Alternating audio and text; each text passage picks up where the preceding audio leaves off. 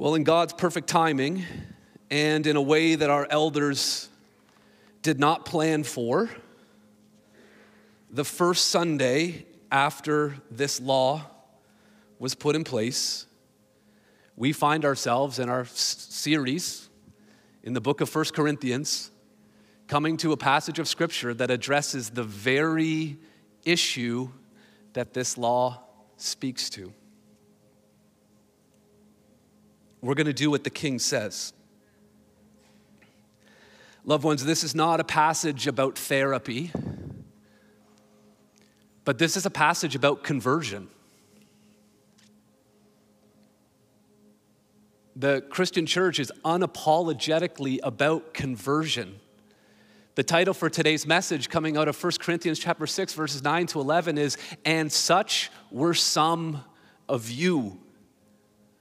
Like so often at Hope Church, the titles just come from the verses themselves. That's right there in verse 10. Such were some of you. You were converted. There was a transformation. There was a change by the power of God.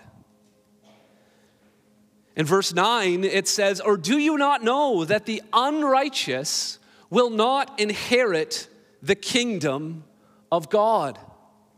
There is a kingdom, and there is a king who rules over that kingdom, and that king determines the rules. That king determines who will and who will not inherit his kingdom. Paul says in verse 9 that the unrighteous will not inherit the kingdom of God, and he warns the church at Corinth not to be deceived. Let me jog your memory a little bit because it's been a while since we've been in 1 Corinthians in general and chapter 6 in particular, but that word unrighteous is really the key word in unpacking this chapter. It started back in verse 1 where Paul used the word unrighteous. In Greek, it's adikos, to describe the judges in the city of Corinth. And Paul was hearing that the Christians were taking one another to court, and they were going before non-Christian judges, unrighteous judges. And Paul says, why are you doing that? Why aren't you resolving matters the way that the king told you to resolve matters? Why aren't you following Matthew 18? Why are you going before the unrighteous judge? Then Paul uses the same root word in verse 7 and in verse 8 to tell the church at Corinth that in doing this, in taking your brother and sister to court, you are being unrighteous. You're taking your brother and sister before the adikos judge, the unrighteous judge, and you are acting, the verbal form, in an adikeo way. You're doing something wrong. You're acting wickedly. You're behaving in an unrighteous way.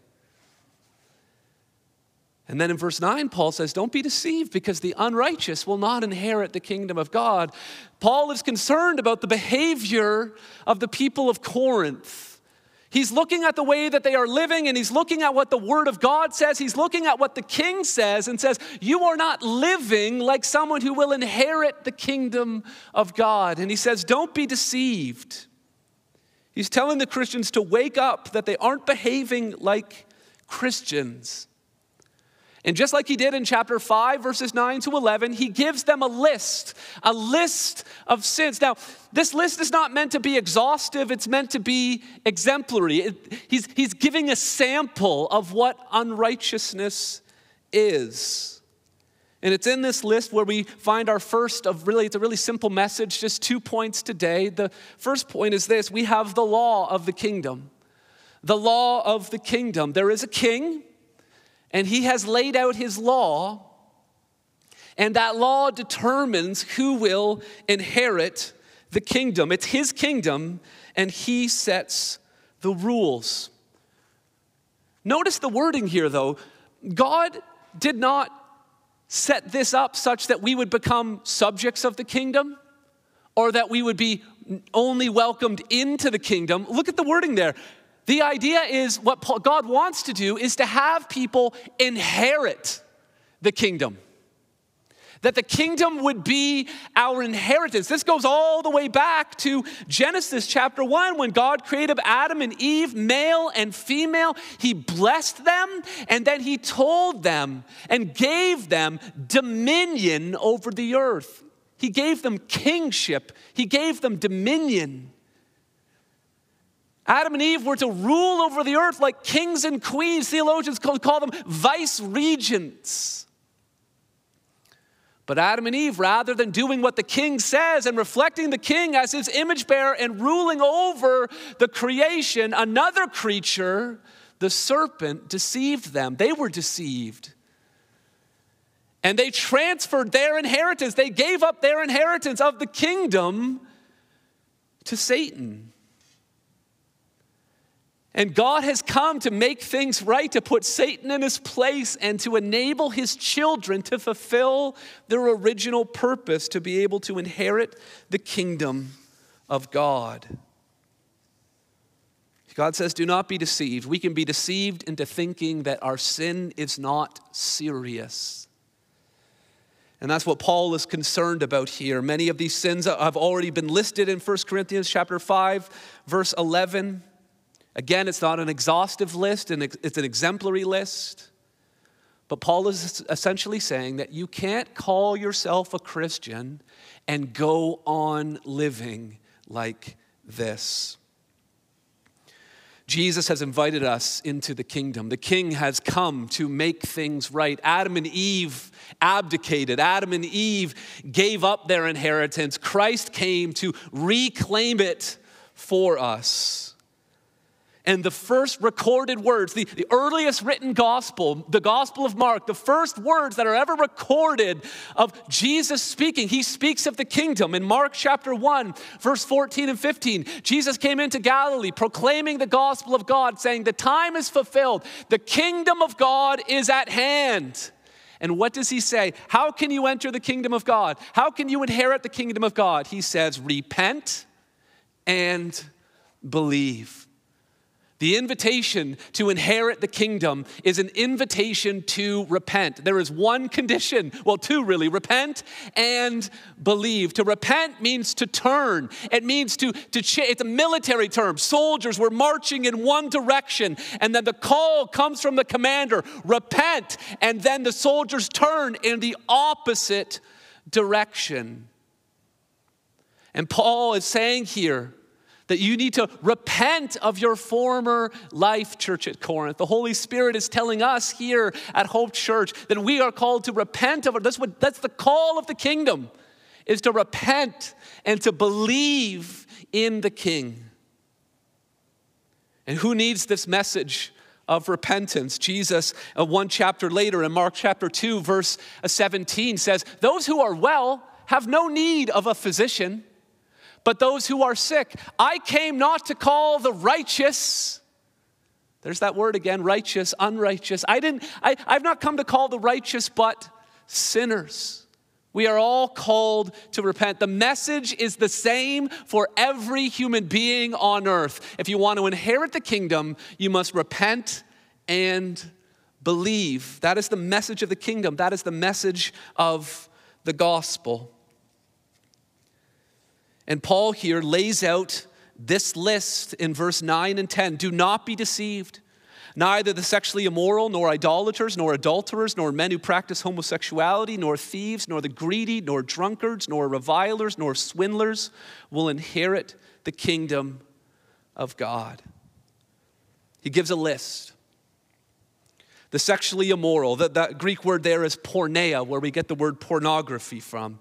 Paul has already addressed the issue of sexual immorality in chapters 5, verses 1 to 13. He's going to address it later in chapter 6, verses 12 to 20. This is any sexual activity outside of the boundaries of marriage. Then there's idolaters. This is those who break the first commandment, who put in the place of God any other god. Paul is going to address the issue of idolatry in 1 Corinthians chapter 8 through 10. Then adulterers. This is the seventh commandment in the 10 commandments in Exodus chapter 20. This is sexual relations when married to someone you're not married to or someone who was already married. This is the seventh commandment.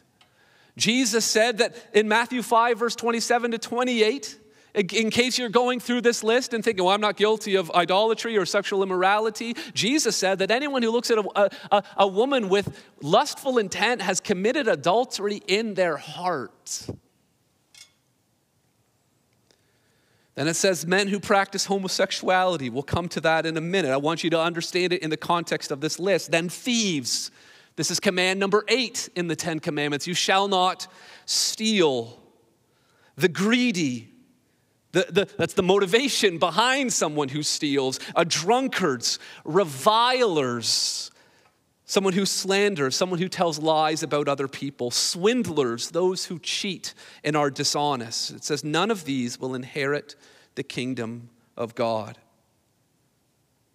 This list of sins, again, is not exhaustive but exemplary. This list is the example of who Jesus came to call. He came not to call the healthy but to call the sick.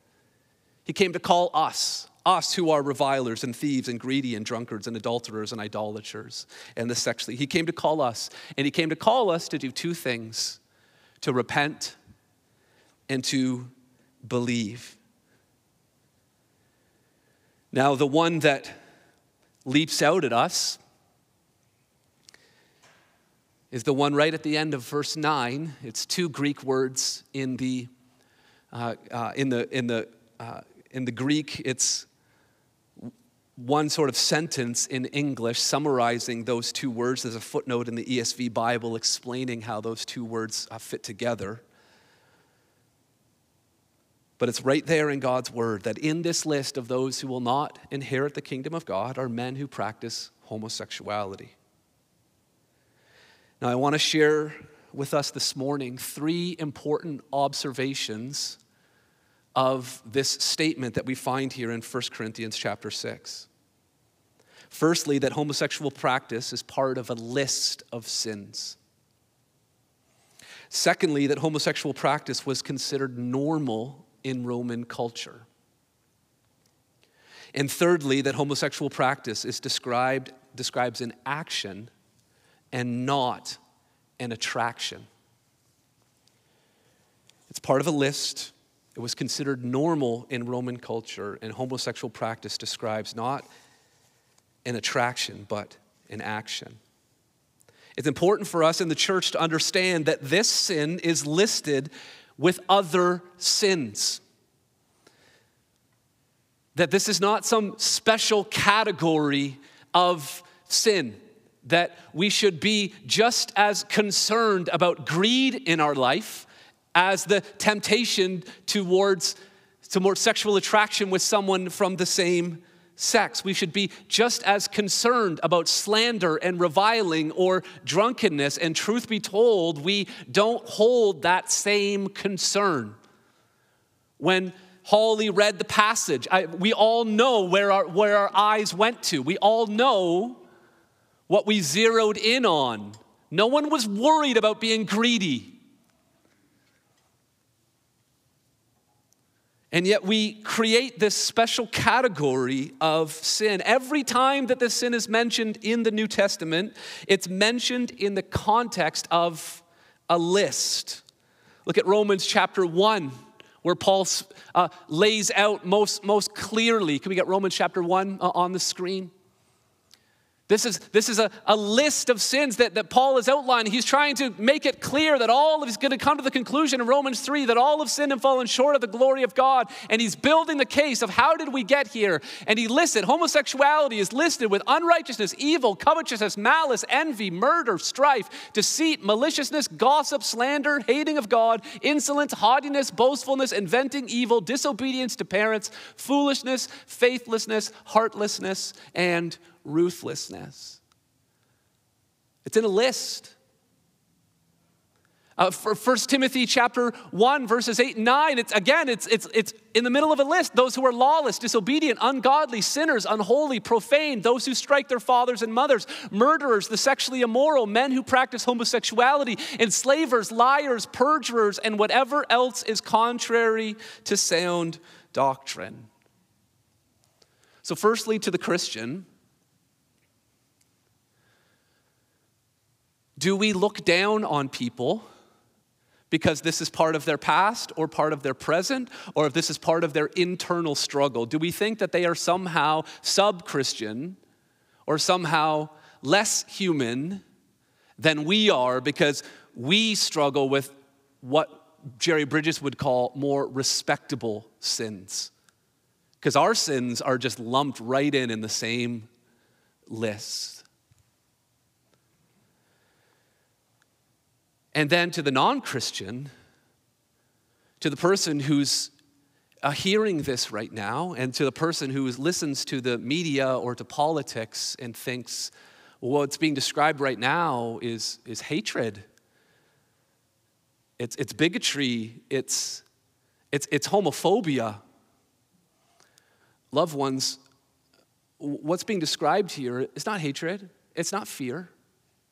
Christians do not hate people who struggle with same-sex attraction or who engage in homosexual behavior, who would consider themselves gay or lesbian or bisexual. We don't hate those people. We're not afraid of those people any more than we would be afraid of someone who's committed adultery or told a lie or disobeyed their parents.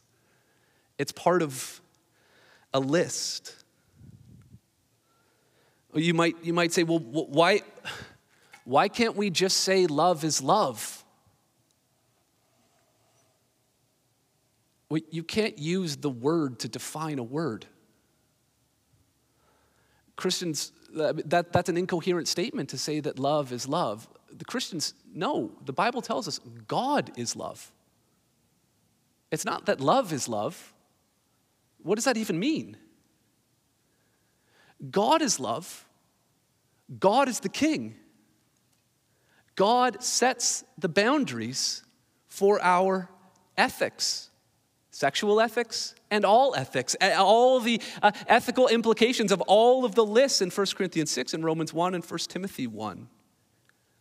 God is love, and God's plan for sexuality and marriage, as we're going to see as we go through chapter 6 and into chapter 7 of 1 Corinthians, marriage and God's plan for human sexuality points to something bigger than just human relationships. It points ultimately to our relationship with God. God is love. Secondly, the second observation that I want to remind us of is that homosexual practice was considered normal in Roman culture. We're sort of told this idea that human beings and humankind are getting not just progressing technologically and scientifically and advancing, but that we're also morally advancing and improving and getting more tolerant, and we're becoming better. And the sort of narrative is being told that people were always against homosexuality, and now finally, as we become more advanced and improved, now we're finally tolerating it and accepting it. But loved ones, when Paul was writing to the church at Corinth, I mean, he didn't just insert this for no reason. This was a reality in Roman culture. Many of the Roman emperors were engaged in homosexual practice. Many of the Roman philosophers celebrated these kinds of relationships.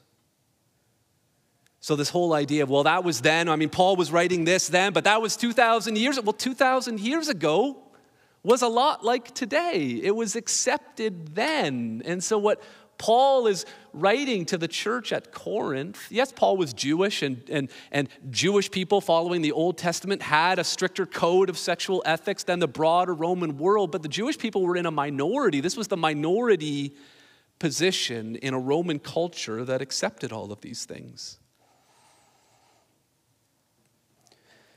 And then the third observation I want us to see is that homosexual practice describes an action, not an attraction.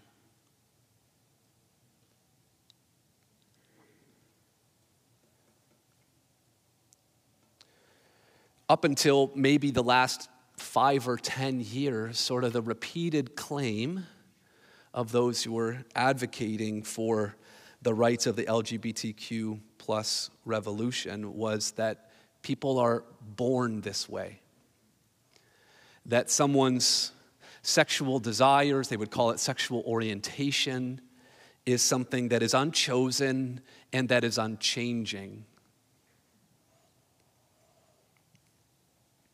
This isn't, now people talk more about a spectrum and fluidity and all of that, but many of us remember just this sort of emphatic, Lady Gaga, I'm born this way.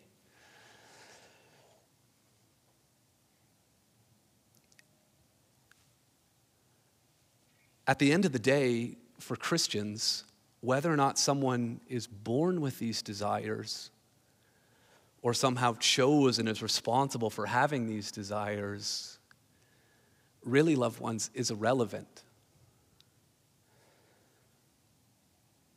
Attraction and action are two very different things. And what Paul is describing here is action. You can't choose your orientation. You can't choose your attraction, but you can choose what to do with your actions. Someone might say, well, whether I'm born with it or not, I mean, I have these desires. Why would I not be true to myself? It seems like the only sin that anyone could commit in our world today, number one, would be to judge someone else, and number two would be to not be true to your own desires, to not be true to yourself. But loved ones, our desires are often confused and very frequently conflicted with one another. Let me give you just a couple of really mundane examples. There are high school students right now who really want to get good grades. There is a strong desire to study hard and to get into that apprenticeship or that college or that university. There are students that have this strong desire for academic success. At the same time, that same student has a desire to spend hours playing Minecraft or scrolling TikTok. Both are desires that are coming from the, again, I understand that this is mundane, but you need to understand both of those desires are coming from the same. How do you decide whether to listen to this desire to kill time in video games and social media, or this desire to hit the books and study hard? I have a desire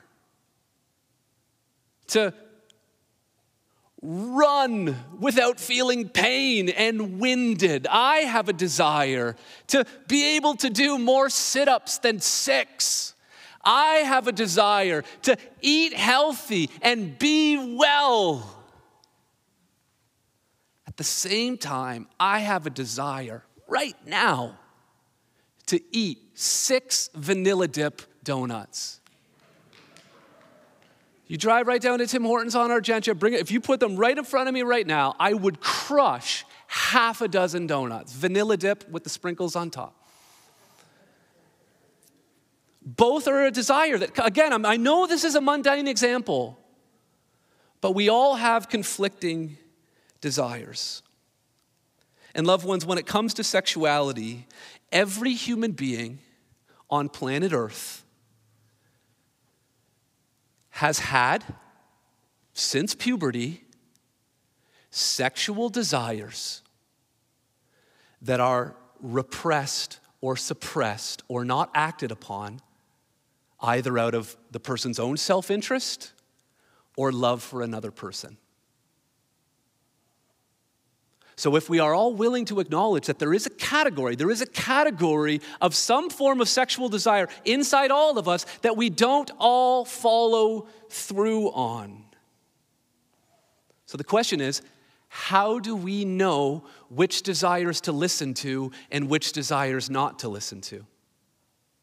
For the Christian, we do what the king says.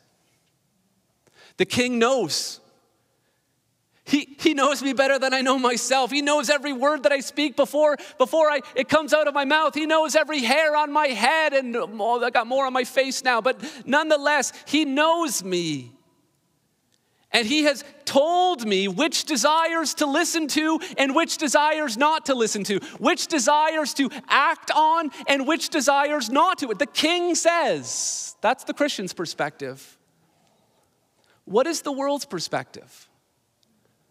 We listen to what science says or what politicians say or what pop culture says. Well, go back 50 years, go back to the 1970s. What was pop culture and science and politics saying about those kinds of desires 50 years ago? Go back 25 years ago. Go back to the mid-1990s when I'm a teenager. How was homosexuality portrayed in the media, in politics, even in science? Go back 5 years ago. Some of the same people who are trumpeting these causes were singing a very different tune even 5 years ago. Well, maybe I don't listen to politics or culture, or I just listen to myself. Well, again, so think about the things you cared about 5 years ago. Are they the same things you care about? Think about what your desires and goals were 10 years ago. They're always changing. You see, the thing about doing what the king says is that the king has been saying the same thing for 2,000 years. You might feel like you're in a sweet spot right now because your desires and acting on your desires is being celebrated and praised by everyone in the culture. But that's right now. Wasn't the case 5 years ago, 25 years, 50 years ago? What about 5 years from now or 25 years from now? You don't know. We know what the king says, and we know that Jesus Christ is the same yesterday, today, and forever. Jesus is the king, and he sets the boundaries. The boundary is one man and one woman in the context of marriage for one lifetime. And Jesus essentially says, take it or leave it. In Matthew 19, when Jesus was clarifying with the Pharisees divorce law, and Jesus, in fact, doesn't liberalize divorce law, he constricts it. He says, Moses gave you a certificate of divorce. That was sort of like a temporary thing because of the hardness of your heart. He says, no, it's one man, one woman for one lifetime. And then the disciples say, well, is it better not to get married? I mean, if marriage is to be that restrictive, is it better not? And then Jesus essentially says, take it or leave it. He talks about eunuchs. He talks about you either get married and follow these ways or you live single. He's the king. He sets the boundaries. In the world, the boundaries are always changing. The target is always moving. But the king speaks with clarity. So the boundaries, the Christian sexual ethics, the boundaries are quite clear, quite restrictive. What are the boundaries for sexuality in the world? What are they? Monogamy? That doesn't seem like it's going to last. Consent? What does consent even mean? Like, look at some of the sexual abuse or sexual assault prevention policies on university campuses. It's like 30 pages just to define what does consent even mean? Not only are our world's sexual boundaries in flux, but they're nebulous. But loved ones, we're called to do what the king says. Now, I know some of us would be thinking, like I think from time to time, to think, well, wouldn't it simply be loving, and isn't it wrong to have someone give up these sexual desires, these longings? And it goes deeper than just sexuality. It's relationship. It's all of these things. Isn't it wrong to tell someone that they need to give that up in order to follow Jesus? How can we ask people to give this up in order to inherit the kingdom of God? Well, we need to remember that Jesus calls us to give up far more than sexual desire to follow him. There's multiple times where Jesus is just trying to manage crowd reduction, where he's trying to clarify what it means to follow him. One of these cases is in Matthew 16:24, where Jesus says, if anyone would come after me, let him deny himself, take up his cross, and follow me. Jesus says, if you want to follow me, your sexual desires and your ambitions and your dreams and whatever, they all have to die. They're all going to take up your cross. And it's going to be painful, and it's going to be long, and it's going to be hard. Take up your cross. Sam Allberry, who is a Christian who for most of his life has struggled with what he would define as same-sex attraction. Others would call it sexual orientation. He says, ever since I have been open about my experience with homosexuality, a number of Christians have said something like this: the gospel must be harder for you than it is for me, as though I had more to give up than they do. But the fact is that the gospel demands everything of all of us.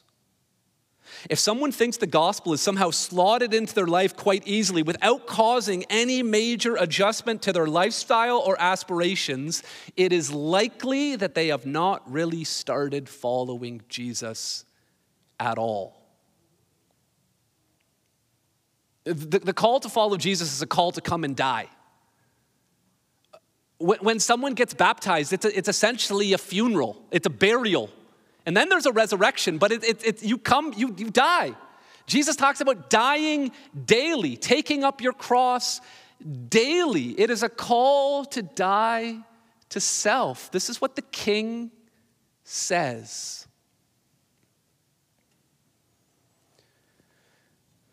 Sam Allberry wrote a helpful little book on this subject called Is God Anti-Gay?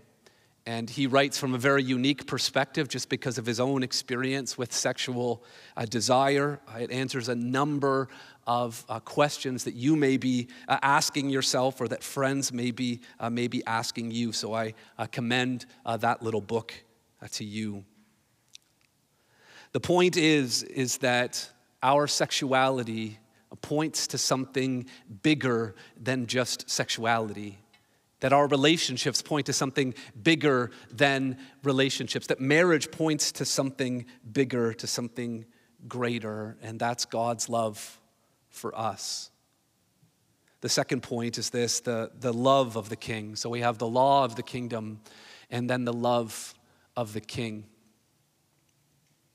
Verse 11, after giving this list, this again, it's not an exhaustive list, but an example of the kinds of people who will not inherit the kingdom of God. Paul says, and such were some of you. Paul says, you were on the outside looking in, you drunkard, you slanderer, you reviler, you person who practiced homosexuality. You were on the outside looking in, but you were converted. Such were some of you. Something changed that. And what changed that? It was the King. The King who came and proclaimed the kingdom. The King who came and said, repent and believe. The King who said, I haven't come to call the righteous, but the unrighteous. I haven't come to heal the healthy. I've come to rescue the sick. The love of the King changes everything. And loved ones, as the story unfolds, this King comes proclaiming the kingdom, and they don't place a gold crown on his head. They place a crown of thorns. And loved ones, they don't put him on a throne. They put him on a cross. And the whole point of him going to the cross was that he would take the blame for our sin, for our disobedience to our parents, for our lying and our cheating and our greed and our sexual immorality and our adultery of the heart. He took the blame on the cross for our sin. And that changes everything. Because when you finally see what Jesus did for you on the cross, then the idea of you taking up your cross no longer seems like a big deal. When you see how much he gave up for you, counting the cost of what you might have to give up to follow him is inconsequential. Think about how Jesus describes it in Matthew 13, verse 44 to 46. The kingdom of heaven is like a treasure hidden in a field, which a man found and covered up. Then in his joy, he goes and sells all. He sells all. All that he has, and he buys that field. No one feels bad for that guy. That guy is not worried about selling everything that he has. Why? Because he's found something greater. Something that will satisfy you more. It's the kingdom. It's the inheritance that was intended for Adam and Eve that has been purchased and brought back by Jesus Christ. And likewise, he says again, the kingdom of heaven is like a merchant in search of fine pearls who on finding one pearl of great value went and sold, here it is, all that he had. Every desire, every aspiration, every credential, everything he took pride in, everything he longed for, everything that he thought would give him fulfillment, he got rid of it all so that he could have that which is of great value, the kingdom. You see, God knows our sin and our brokenness. He knows us better than we know ourselves. And he loves us and he died for us. And when we understand that, we'll give up anything.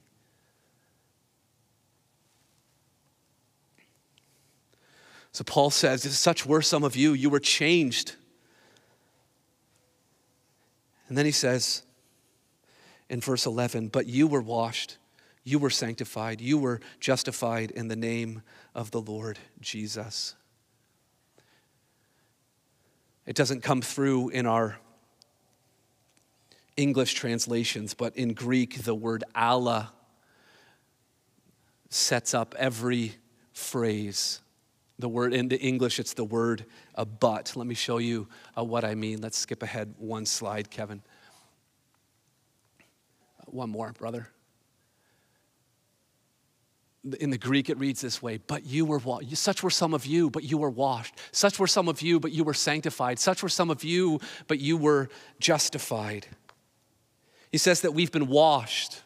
Sin leaves a stain. It leaves a residue. It makes us feel dirty. So some sins make us feel dirtier than others, make us feel like we can't come before God or before other people. But we've been washed, which is a sign of being cleansed from sin. Again, this is what baptism symbolizes death. It also symbolizes the cleansing that Paul is describing here. Titus chapter 3, verse 5 says, he saved us not because of works done by us in righteousness, but according to his own mercy, by the washing of regeneration and renewal of the Holy Spirit. We've been washed. We've been cleansed of the guilt. Secondly, we've been sanctified. God didn't just clean us up and say, go off on your own. No, we've been sanctified, which means that we've been made holy, which means we've been set apart for God's purposes. This is how Paul referred to the church at Corinth in 1 Corinthians chapter 1, verse 2. It says, to the church of God that is in Corinth, to those who are sanctified in Christ Jesus, called to be saints, together with all those who in every place call upon the name of our Lord Jesus Christ, both their Lord and ours. The church at Corinth were called saints. Every Christian in that church was a saint. Together, says here, together with all those who call upon the name of the Lord Jesus. If you call upon the name of the Lord Jesus, you're a saint. You're a saint. Saint Kathy, Saint Saba, Saint Chris, Saint Ray. We're all saints. Every single one of us. We've been set apart. We belong to God. To be a saint, to be sanctified means to be devoted to God. And then we've been justified. It says, but you were justified. And this is really key for us to understand. Remember the key word in this chapter is that word unrighteous and righteous, and how those words all fit together. So remember, in verse 9, he had already told them, let's go to the next slide. In verse 9, he had already told them that the unrighteous will not inherit the kingdom of God, adikos. But he says, you have been justified, dikaio, same root word. We were all unrighteous, such were some of you, but we have been justified, which means to be made righteous. It's a legal term to declare that someone is innocent. So, loved ones, all of us need to remember that one day we're all going to stand before the King. And he's going to say, well, why should I let you into my kingdom? Why should you inherit the kingdom? And if you come with a list of things, good deeds that you've done and righteous acts, to say, oh, this is what I did and I was a good person and I tried here and all of this and all of that, you will not inherit the kingdom of God. But if you come before the King and if he asks you, why should you inherit the kingdom? If you say to him, I don't belong here, but the King came for me and he washed me, he sanctified me, and he justified me. I was unrighteous and he declared me righteous.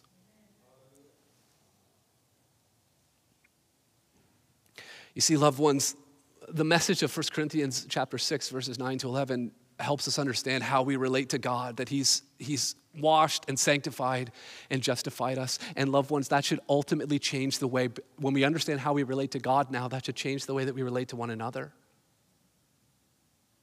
That neither a Christian nor non-Christian could ever talk to us about a sin that is not on a list that can be lumped in with sins that we've committed.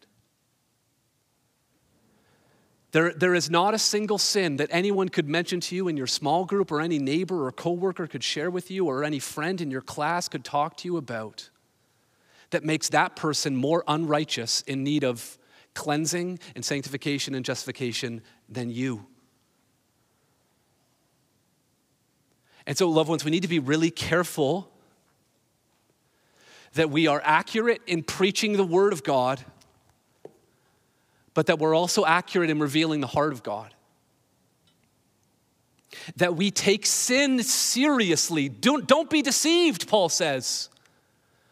But that we handle sinners graciously. Take sin seriously, but handle sinners graciously.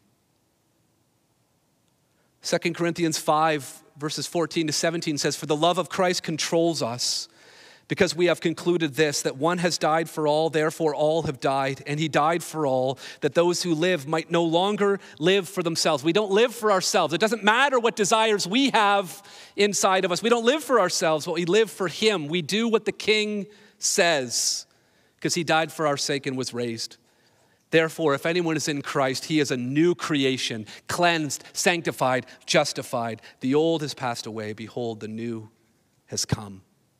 Because the King has come and he's called us to repent. Now, what does repentance look like? What does conversion look like? Does that mean that the desires that are inside of us all of a sudden go away? Sometimes desires change. Sometimes desires stay with us all through our lives. Sometimes I get frustrated by these overly triumphalistic testimonies. I used to be this way. Insert Jesus. Now I'm totally different. I understand how that's true. But loved one, it's not true for all of us. And sometimes we trumpet those triumphalistic testimonies. A lot of testimonies are, I used to be this way, and now I'm daily at war with the desires that are inside of me. My heart has been converted. My soul has been converted, but my desires have not been converted. You see, truth be told, our heart has been changed. How we relate to God has been changed. Our allegiance has changed. We used to be rebels against the king, and now we are inheriting the kingdom. We now, because of the conversion, the cleansing, the justification, the sanctification, we now have the desire to do what's right in our new heart. And we have the power to do what's right in the Holy Spirit. But there is still something inside of us called our flesh that is contrary to the desires of our new creation. Galatians 5:17 says, "For the desires of the flesh are against the spirit, and the desires of the spirit are against the flesh, for these are opposed to each other to keep you from doing the things you want to do." Your fundamental desires, your heart has been changed, but there's still those lingering, whatever sin it might be, are still there. So a more accurate testimony is, I used to be like this, and now I'm at war every day, but it's worth it. Now I'm taking up my cross daily, but I found the pearl of great price. I found the treasure in the field. Loved ones, when we think about conversion, the question is not fundamentally, can my desires be changed? The question is, am I willing to obey the King?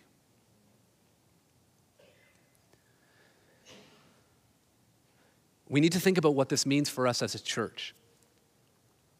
Are we the kind of church where someone could come in from the outside living in one of the sins, particularly the sin mentioned here, homosexual practice, and would they feel comfortable talking about that with members of this church? Could a Christian young person or a Christian adult, a Christian senior citizen, who's been fighting the battle in darkness all of this time, what if they told you today that this was a daily struggle for them? How would you respond? Tim Keller talks about the difference between the waiting room for a job interview and the waiting room at the doctor's office. At the job interview, right, like everyone's well-dressed and they're trying to put on their best face and they're trying to compare, I hope I'm better than you, and I think my resume might be stronger, and we're there to present our best. We're there to compare ourselves to others and but the atmosphere at the doctor's office is totally different, right?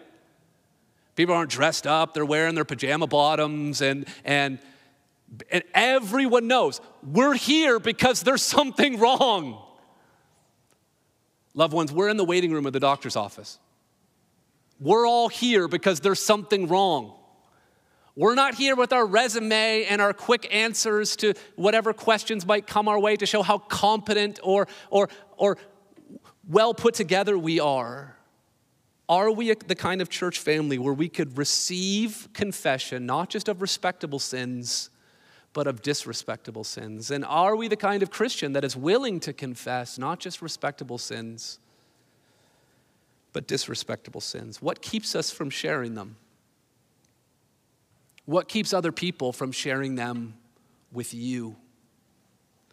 Loved ones, we need to remember that such were some of you. Let's pray together. Our Heavenly Father, this was not an easy message to give. I know it's not an easy message to receive for those who are here present and those who are online.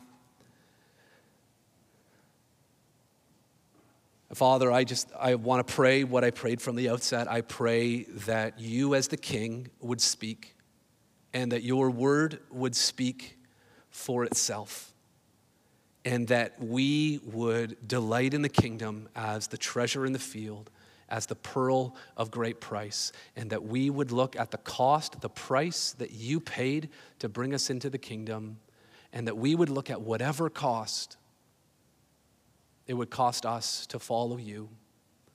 Lord, we pray that you would give us the strength, give us the faith, Lord, to follow your law and to live lives that are rooted in your love. We pray these things in Jesus' name. Amen.